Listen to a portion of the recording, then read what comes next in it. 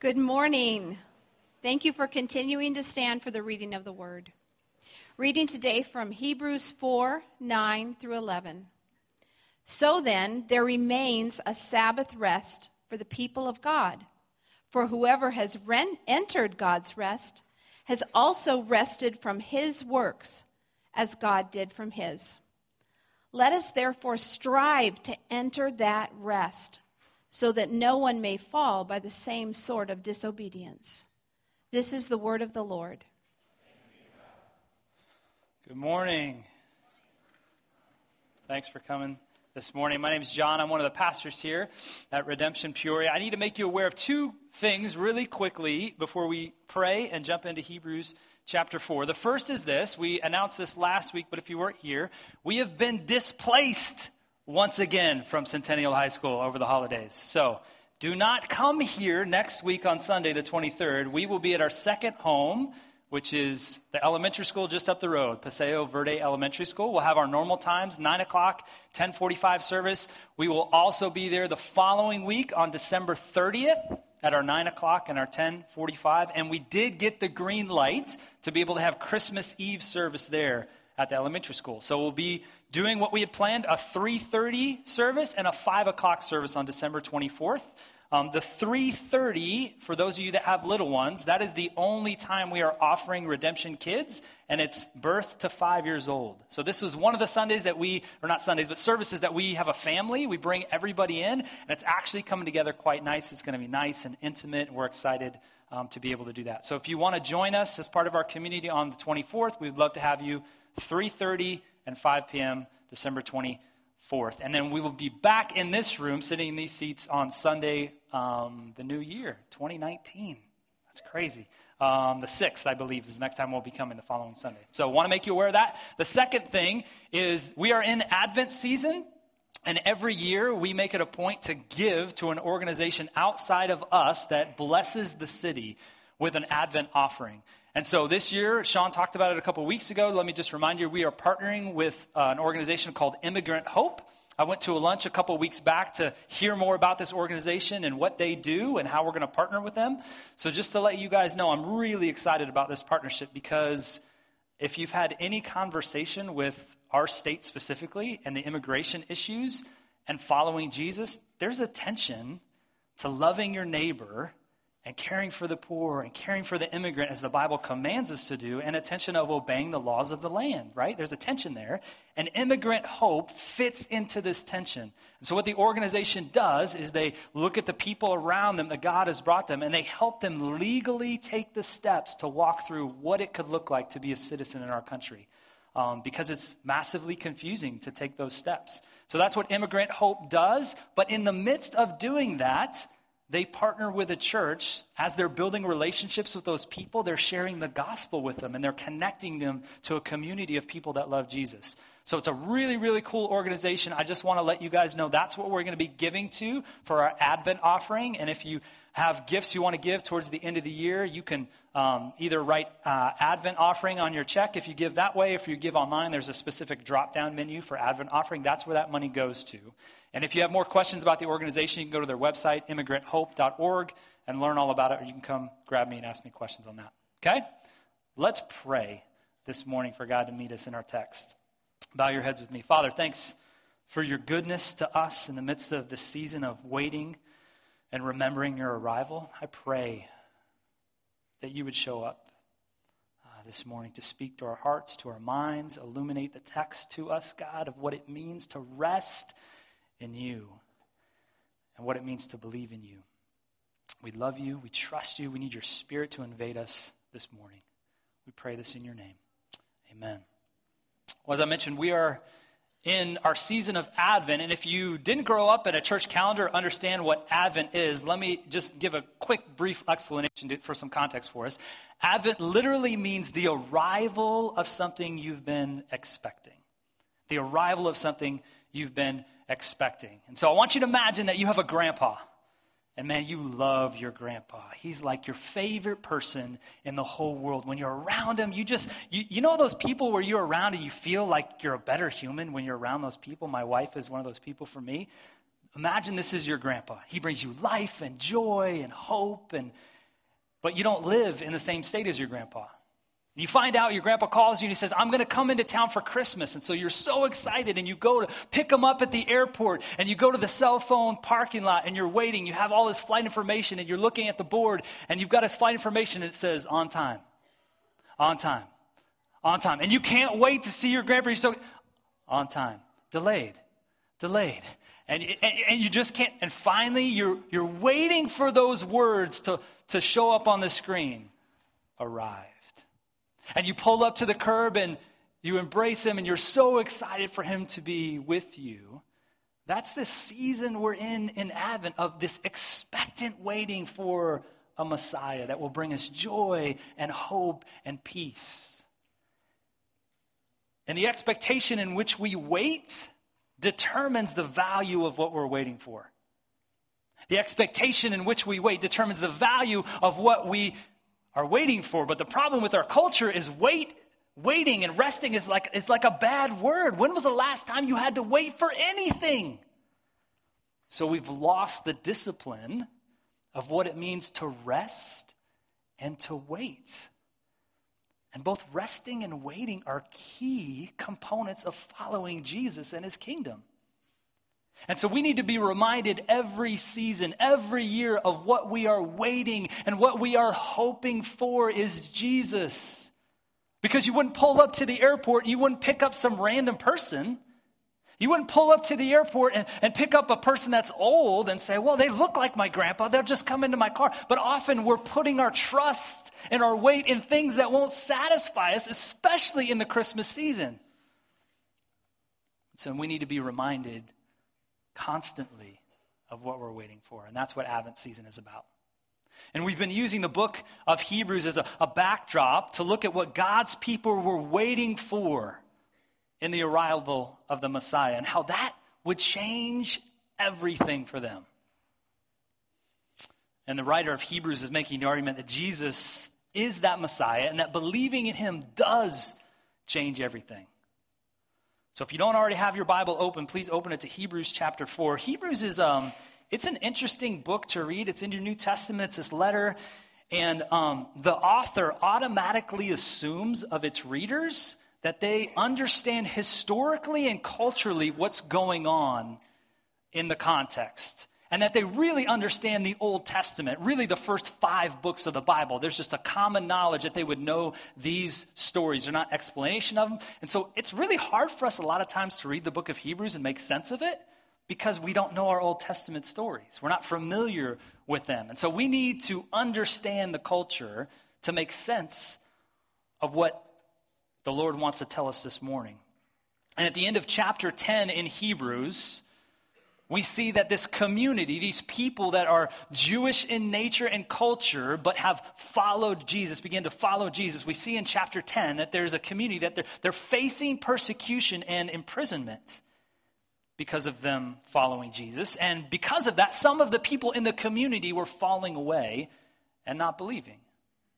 That gives us the backdrop for what the author is trying to communicate in the book of Hebrews. And it's really 2 things, 2 goals that this author is trying to communicate. First, he wants to elevate Jesus as superior to anyone or anything else in order to show that Jesus is worthy of total trust and dependence. That's the first thing the author is trying to do. The second thing the author is trying to do is he's offering a challenge or a warning to these believers in Jesus to remain faithful despite their persecution. And the different warnings are scattered throughout the letter. They're meant to make the reader feel kind of uncomfortable. And they're not meant to scare the follower of Jesus, but what they're meant to do is almost act like a smelling salt, to wake us up to the fact if we start drifting away or if we outright disobey following Jesus, there's a warning there. And last week, Juan walked us through the beginning of chapter 3 in Hebrews, where we saw the author comparing Moses to Jesus. That God's people, the Israelites, the Hebrews, they were in bondage in Egypt, and they're crying out to God for a rescue. And God looks at them, he has compassion on them, and he moves in mercy as he sends Moses to rescue them out of Egypt. And the author uses that comparison of Moses pointing to a better rescuer. Somebody that won't just rescue us out of our physical slavery, but will rescue us out of the slavery spiritually of our hearts because of sin. And that rescuer is Jesus. So what the author does for the rest of the story of chapter 3 and into chapter 4, where we're going to sit this morning, is he retells a story for a warning, a wake-up call for the Israelites, how they rebelled against Moses in the wilderness, and they lost their chance to enter the promised land, which was their rest. So let's look. Hebrews chapter 4, verses 9 through 11 says this. So then, there remains a Sabbath rest for the people of God. And for whoever has entered God's rest has also rested from his works, as God did from his. Let us therefore strive to enter that rest, so no one may fall by the same sort of disobedience. Here's what I want to do with these 3 verses this morning. The first thing is I want us to understand and educate ourselves on the culture that Israel was rescued out of. I think that's massively important, and I'll tell you why in a minute. The second thing, as they're rescued out, God institutes this thing called Sabbath, which is rest. Let's unpack that. And then let's look at the people's disbelief in that rest and how their belief in their rest are directly connected. And then the last thing, if the offer is still on the table for us today, as the text says, like how do we strive to enter that rest? So that's where we're going to go. Let's look. Hebrews chapter 4, verse 9. So then, let's stop there. Let's get some context for what the so then is about, because what you see here is this author, again, retelling the story of the people getting saved out of slavery in Egypt. So for us to understand, we have to understand what was the culture like in Egypt that these Israelites were saved from. Mike Goheen, who's a seminary professor and an author, says that when the Bible talks about sin in the Old Testament, the primary metaphor is idolatry. So we have to understand, what are the idols, what are the undercurrents of idolatry in Egypt that these people get saved out of? And when you think about Egypt, there was a pharaoh that was almost viewed like a god. He viewed himself as a god, and everybody else viewed him as a god, and he desired glory. He desired power, and to get that glory and to get that power, what would happen is the technology of day were bricks, and they would build statues, and they would build pyramids, and they would build buildings to show, look how great I am, look how amazing I am, I should get the glory. That's what Pharaoh was doing. He was using God's people, the Israelites, as his labor to build these things, and it was an ongoing, constant, bigger, better, more. There's an undercurrent of an idolatry of productivity. Producing more all the time, so that Pharaoh could get glory. And the Israelites weren't there just for a little bit. They were there for 400 years in slavery. So again, think about how it's been conditioned for them to think and act over time that this is the culture they live in, that they have to produce more all the time.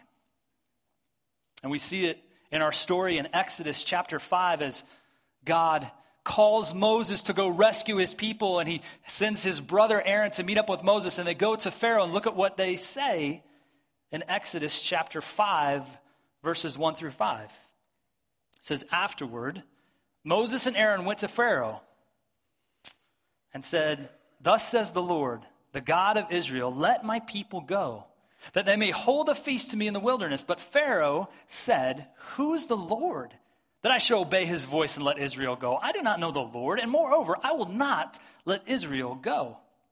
And then they said, the God of the Hebrews has met with us.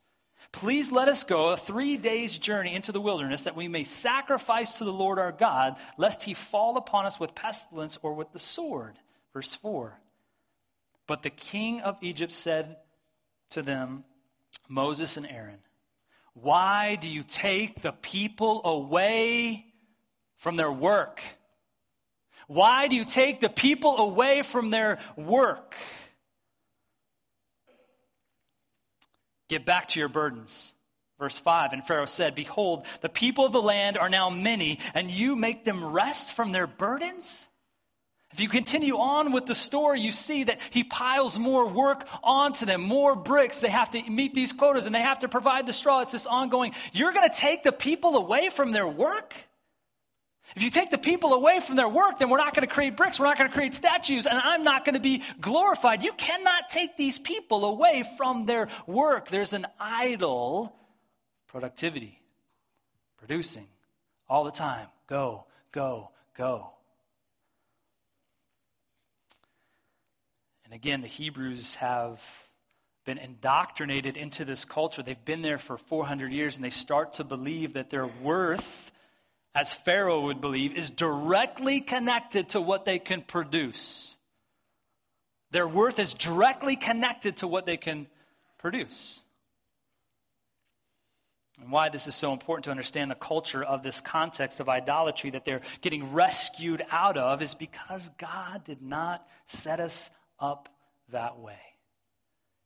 We're not meant to be machines. We're meant to be humans. And so this is going against this 400 years of indoctrinating. This slavery of production is going against human flourishing, what it means to be a human at a basic level.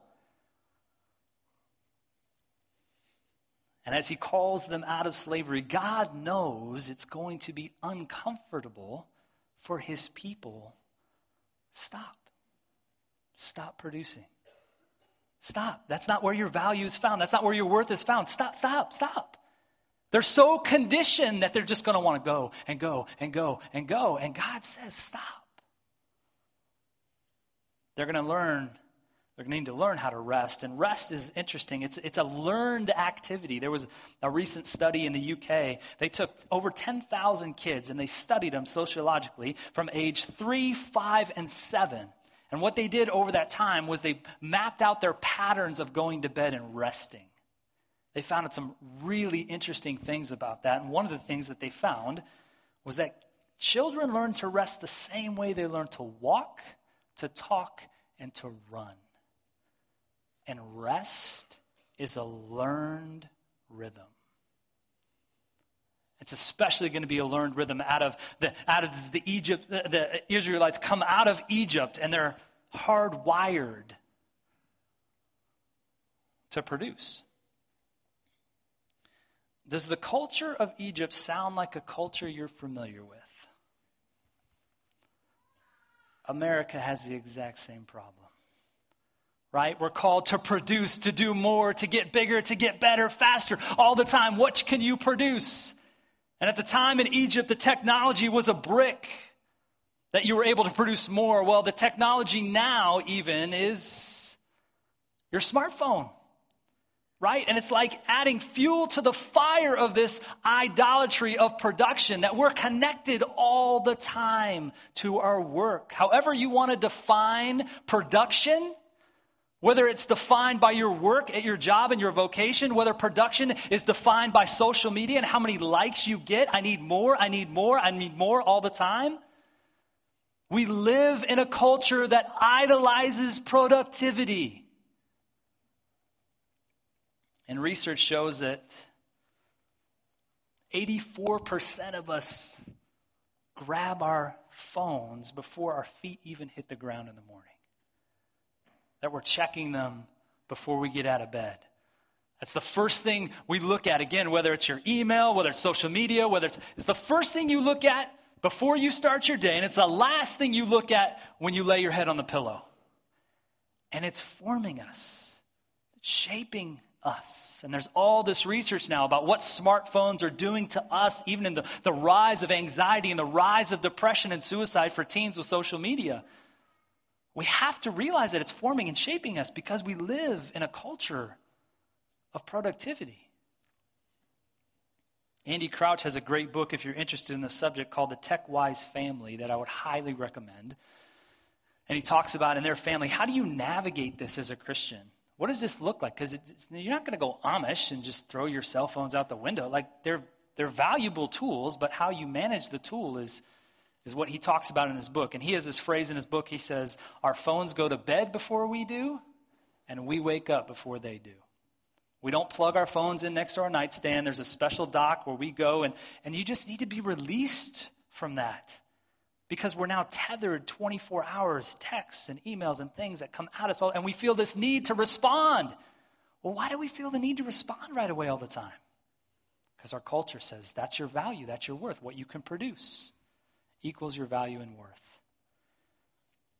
And we need to cut that tie, that tether, to not feel like we have to look at our phones all the time, to produce all the time. We're just like what the Israelites came out of. So that's the backdrop. And again, I think that's going to make sense for us in just a minute. I know that was a lot of unpacking culturally, but I think it's going to help us understand the rest of our text. So back to Hebrews 4, verse 9. So then, there remains a Sabbath rest for God's people. For whoever has entered God's rest has also rested from his works as God did from his.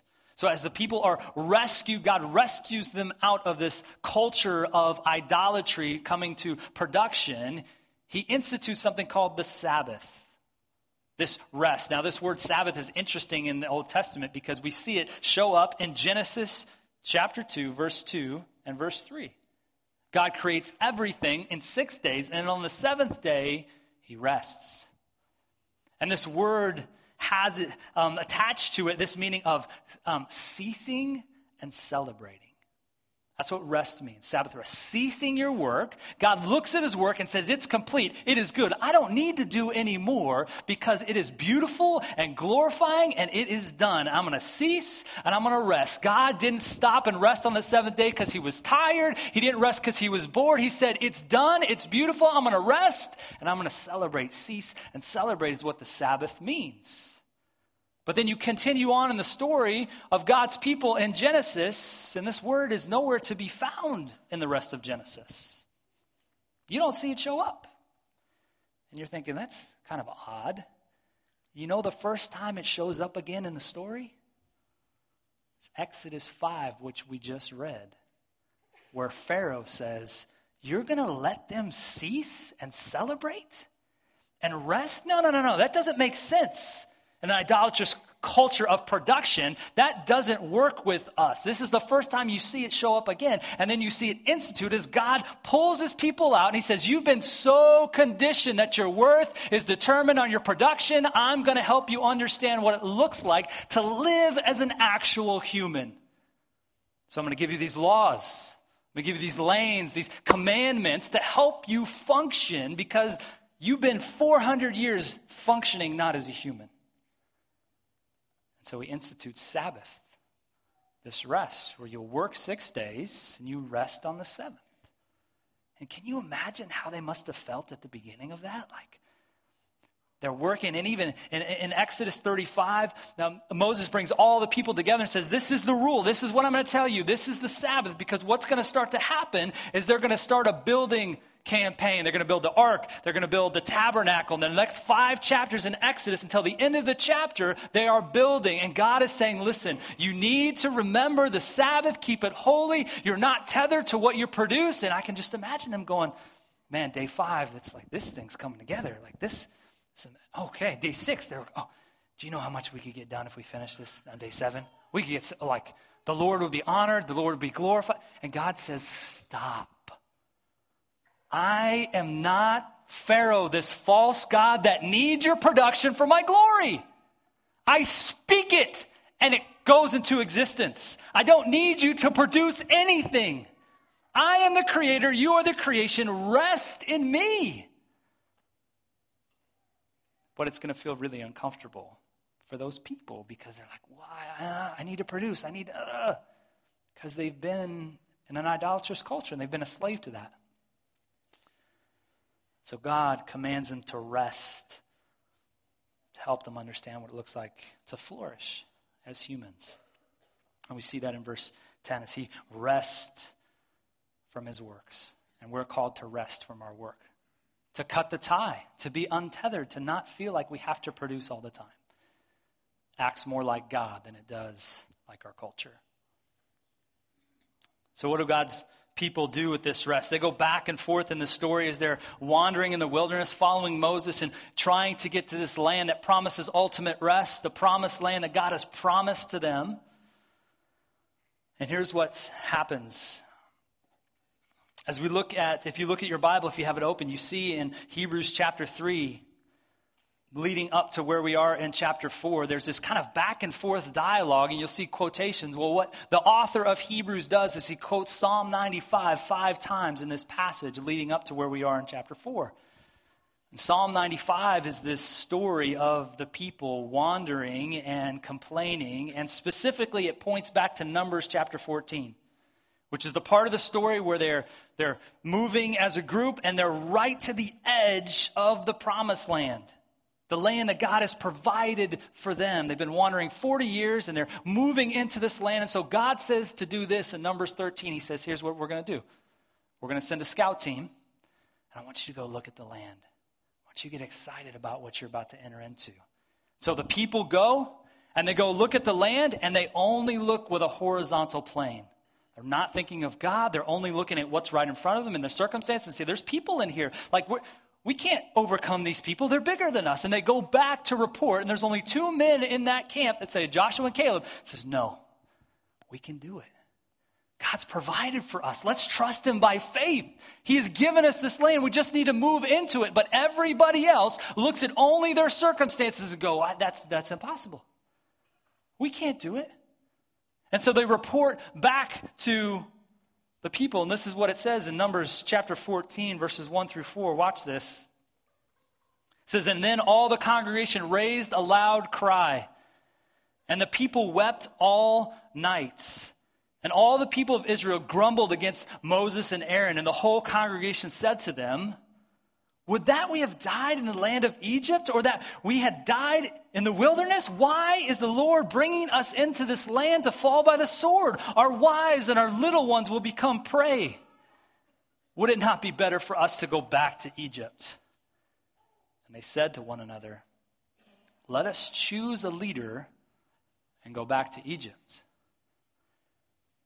What was keeping God's people from entering the rest? The promised land. If you look at your Bibles in Hebrews chapter 3, if you flip back there, verse 19, the last verse of the chapter, so we see that they were unable to enter because of unbelief. And men and women, how many times in your life have you looked at the circumstances of your life and you said, I can't move forward? Following Jesus means to love that person you don't even like being around. It means to forgive that person you feel like has betrayed you. Following Jesus means you leave your comfort so that you can give to somebody that's uncomfortable. And following Jesus means that you hold the most precious thing you can think of openly with your hands. Look at what, it's so interesting to me, the people in Numbers 14. What are 2 things they talk about? They talk about their wives, and what do they talk about? They talk about their kids. Have you ever looked horizontally, looked at your circumstances, and you say, I don't know if I can trust you with my kids, Lord. I love them so deeply, and for me to release them to you is really, really, really hard. And so we do what these people do. We get together and we say, you know what? We get together in our heart and we say, I don't think I can follow Jesus. I'm going to pick another person to follow. I'm going to pick something else to follow. And so you start following comfort. You start following control. You start following these things that seem to be easier than the thing that Jesus is calling you to do. And we're exhausted. We don't have rest. Because of our unbelief in the truth and the beauty of the gospel. And the warning that the author of Hebrews is giving us here, it's a clear warning for us that if we rest, if we trust, if we rest in anything other than Christ, we won't have rest at all. What are you resting in? Especially in the midst of the circumstances that God is putting you in front of. Hebrews chapter 4, verse 9. So then, there remains a Sabbath rest for the people of God. For whoever has entered God's rest is also rested from his works as God did from his. Verse 11. Let us therefore strive to enter that rest, so that no one may fall by the same sort of disobedience. So if rest is directly connected to belief, what does it look like for us to develop a rhythm so that we believe the truth of the gospel daily? We don't end up like the nation of Israel and the people that don't believe and don't fall into rest. I want to tell the story as we kind of wind down. I hope it will be helpful for you as my personal journey of this area in the last year and a half, 2 years, so that we can develop a rhythm of rest, of believing the truths of the gospel. So my wife and I were on staff with a ministry called Athletes in Action for 16 years, where we discipled college and professional athletes. And God called us into that ministry. We came out of college, and it was scary, but we felt like, okay, we're going to obey. We feel clearly that the Lord is pushing us in this direction, and it was so good. The Lord did so much in us, so much in the people we had the opportunity to work for. We loved what we were doing, felt like we were headed in the right direction. I felt like God was using the way I was wired and the gifting that He's given me to glorify Him in our work, and we were excited. We thought we were going to do it forever. And then God intervened and changed course and called us off of staff with Athletes in Action onto staff with this church called Redemption Church, Peoria.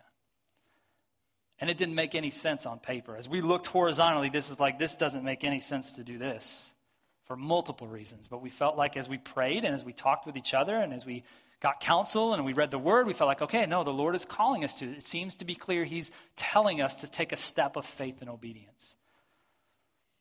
So that was about a year ago, a little over a year ago. My first week or so in this role, I reached out to a buddy of mine who's a pastor that I've been really good friends with for a long time, and he's been a pastor here in Phoenix for years, and we sat down. And we just talked about what the differences were going to look like and, you know, what I need to be aware of and things like that. And it was really helpful. I was really appreciative. He took the time to be with me. And one of the things he told me in the midst of our conversations, we talked about believing what is true of you in the gospel.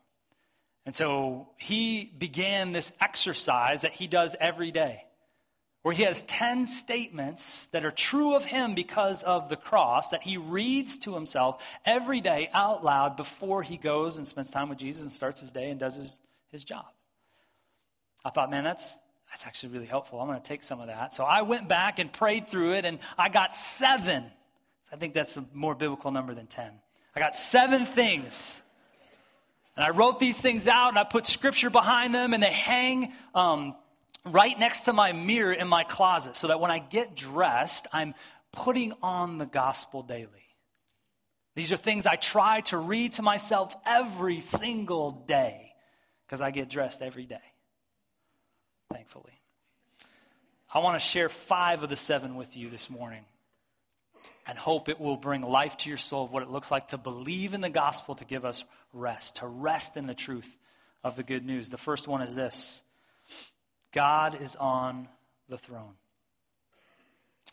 It's based on Psalm 47 and Psalm 46. God reigns over the nation. God sits on his holy throne. Be still and know that I am God. I have to remember daily that God is on the throne. That in the midst of my circumstances, in the midst of what's happening around me that doesn't seem to make sense, in the midst of the world and the brokenness, God still sits sovereignly on his throne. He's orchestrating everything. Because what I want to do is I want to try and jump into that throne. I want to control my own life. And I have to realize God's on the throne. Would you just rest? Would you just rest in that? God is on the throne. Number 2, because of Christ's finished work on the cross, I have nothing to prove and no one to impress. I love this scene as Jesus gets baptized, Mark chapter 1. And what we know about this scene is that Jesus has not done any public ministry up until this point. And so he has not done anything to prove himself as the Messiah. He has not done anything to impress people to follow him. And what does the Father say? He says, I am well pleased with you. Not because of what you do, but because of who you are. And because of the finished work of Christ on the cross, I don't have anything to prove. I don't have anyone to impress. That is really hard after being in a job for 16 years and being a leader for 16 years, coming into a new environment. Well, nobody knows me. And you know what I want to do? I want to impress people. I want people to see how good I am. Like I want to prove myself. I want to prove that I belong here. I have to read that every morning.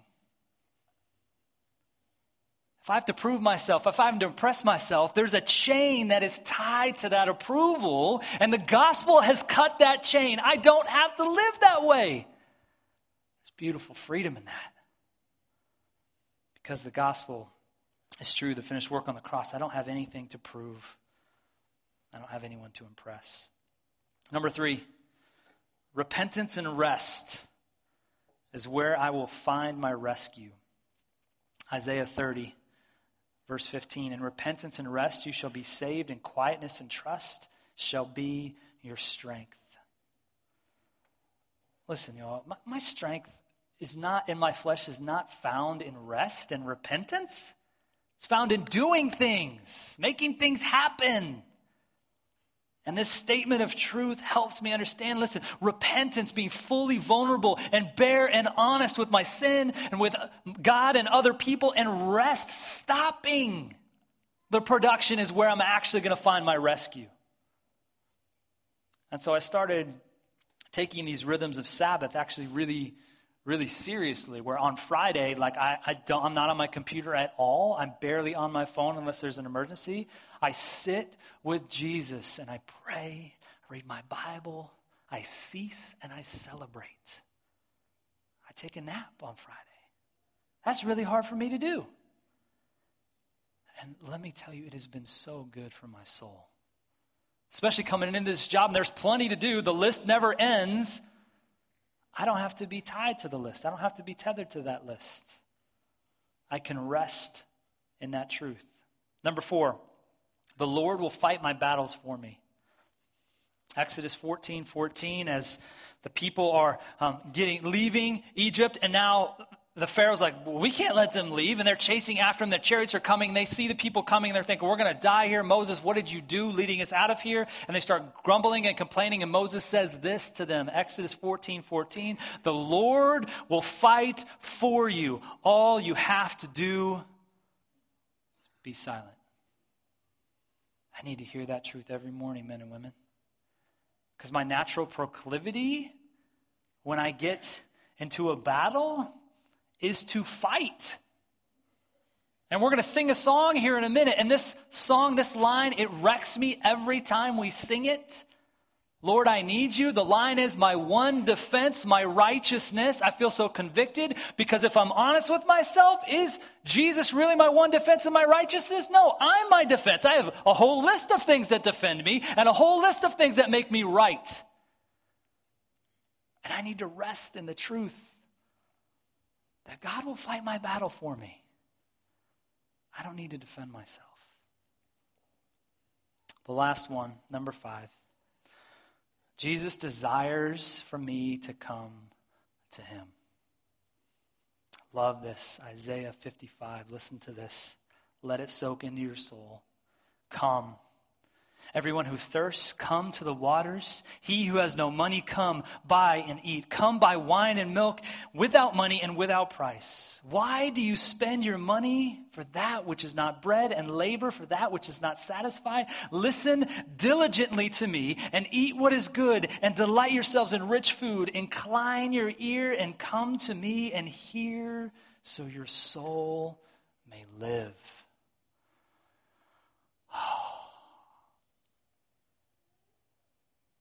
If I'm honest, because of the culture I grew up in, of the idol of productivity and my own sin, I don't feel like Jesus wants me to come to him unless I'm bringing something to him. And that's not true. He desires relationship with me. He desires relationship with you, not based on what you bring him, just because of who you are, because he loves you. He desires relationship with you so much that he sends his son to earth to make a way for you to understand and be with him. God Emmanuel, God with us. And I can rest in that truth. He wants me to come to him. I need all those things, among many others, to believe the truth of the gospel. And we're going to respond corporately here. And some of the reason we do what we do every week here, we sing songs, we give, we pray, and we take the Lord's Supper. We're doing rhythms to help us rest in Christ. To believe the truth as we sing it back to him. As we give and we say, we're not resting in our bank account. We're resting in you. Here is our offering. We're praying to him and being honest and vulnerable. And then we're doing the ultimate thing of taking communion. The ultimate reminder of rest. As Jesus says, are you tired? Are you burdensome? In Matthew 11, come to me.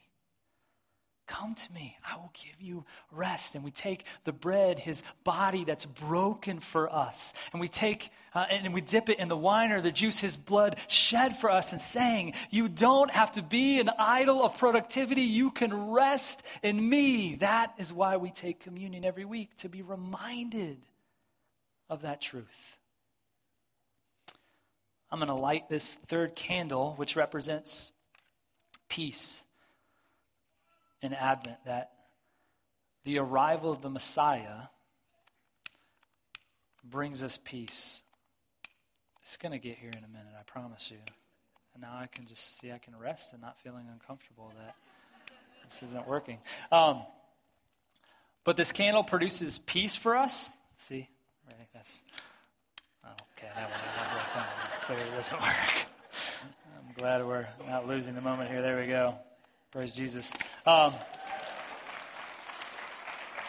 what this candle does for us is it represents peace. That if the Messiah never came, we wouldn't have peace.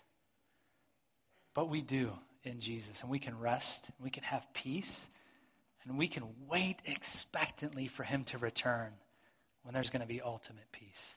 Let's pray.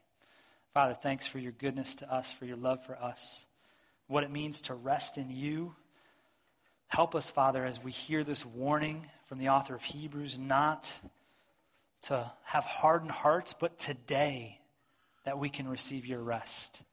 Whether we know your Son or not, that the invitation is for all of us to be reminded of the truth of what Jesus has done for us.